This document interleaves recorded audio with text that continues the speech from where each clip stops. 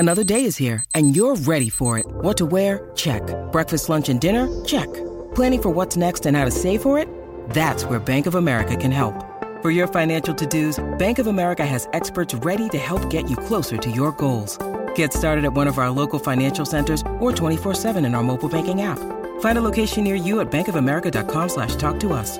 What would you like the power to do? Mobile banking requires downloading the app and is only available for select devices. Message and data rates may apply. Bank of America N.A., member FDIC. 6:46 and already 24 degrees, Heels. We know it's going to be a warm one today, so take all precautions out there. Slip, slop, slap, plenty of water, all that sort of stuff. Hydrate, a little bit They'll of need hydride. they'll need that at Ippy this afternoon. Yeah, good call. It'll be a little warmer out there. So we'll talk a little bit of racing at Ippy because Queensland is your place to race this year. Chris Nelson's on the line. Chris, good morning to you. Good morning, Paddy. Good morning, Heels. I see the weather forecast today for Ipswich. Possible late storm, 37 degrees, and tomorrow 39. Wow. It's a late start at Ipswich today, Chris. Did you know that? 2:13 the first. I did see that, Heels, but I noticed that all the other states have got late starts as well. What happens this time of year is the Melbourne and the Sydney meetings generally, they get a few Christmas parties organised, so they turn them into twilight meetings where they've got, of course, they've got daylight saving in those states, so they can run right until, need be 7:30, 8 o'clock. So we try to tag on the back of that as much as we possibly can. Of course, we don't have daylight saving, but we can still go till, reasonably late, which is good. So that's the reason for the late starts today. Hey, we had Georgina Cartwright on the show yesterday. She was a great talent. She's on fire. She had 6 wins over 12 rides through the weekend, which was just sensational. And the top trainers stick. She's got a couple for T. Gollan today. She's got one for Robbie as well. So the top trainers love to have her riding.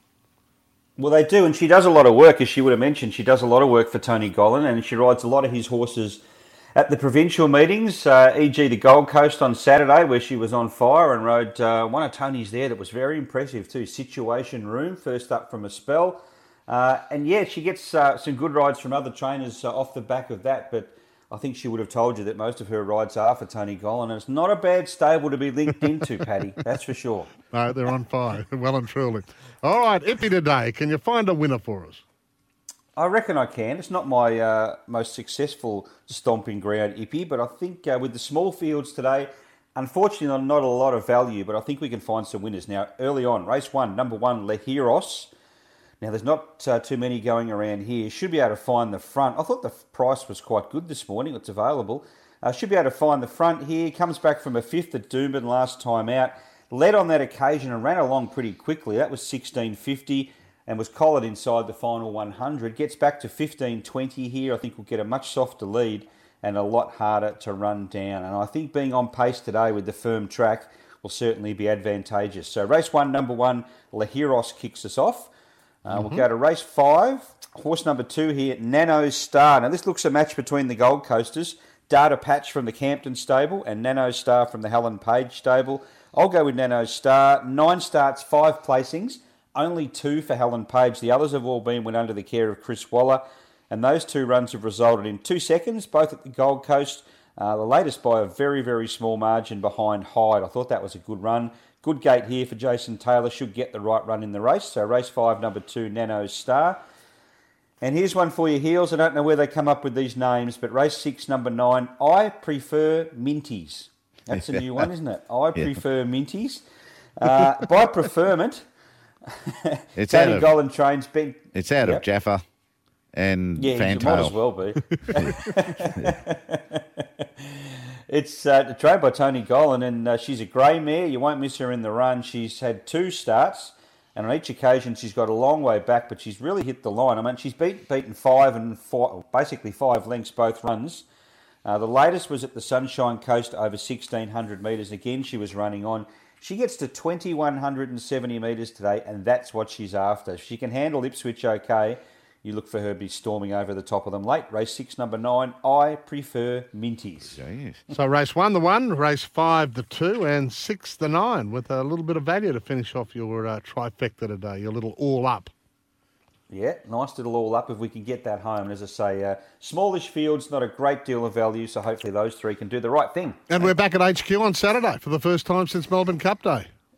I'm looking forward to that. There was Ben Dorries had written an article in the Courier Mail about the condition of Eagle Farm and how it had improved, and the Kikuyu grass was coming through, and I couldn't agree more. The track's in great nick. They've done a terrific job, and we've got some great racing there on Saturday. We've got the Gateway, of course, which is a free ticket into next year's Stradbroke, and 4 listed races, the Just Now, the Bribey, and those 2 important, I reckon you call them the first lead-up races towards the Magic Millions, the Feel and Ready and the Callaway Gal Paddy, because we'll see some interstate visitors there, such as the Snowdens are bringing one up as well, which is all important. Godfather, it's called. Yeah, there's a story about Godfather on the paper today. You always got to look at what the Snowdens do with 2-year-olds, haven't you?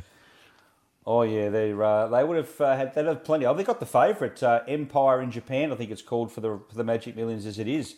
So they'll have a few going towards that race. They always do, and they know how to place them. They place them very, very well. Do you boys know if has the Wallace stable been as prolific this year as normal, or are we just taking them for granted a little bit?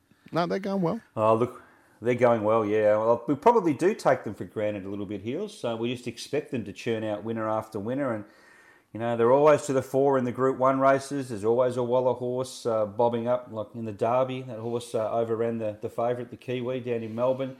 Yeah, you can't discount them. They just go from strength to strength. Yeah, that's great. Brilliant. All right, mate, we'll chat later on in the week, but you're right. We're back to HQ on Saturday, and we have some big races to talk about when we get through Ippy today and Chris Nelson's tips. Race 1 the 1, get the money early. Race 5 the 2, and a bit of value in race 6 the 9. For Tony Gollan and B. Thompson. Thank you, mate. Thanks, Chris. Thanks, Paddy. Thanks, Heels.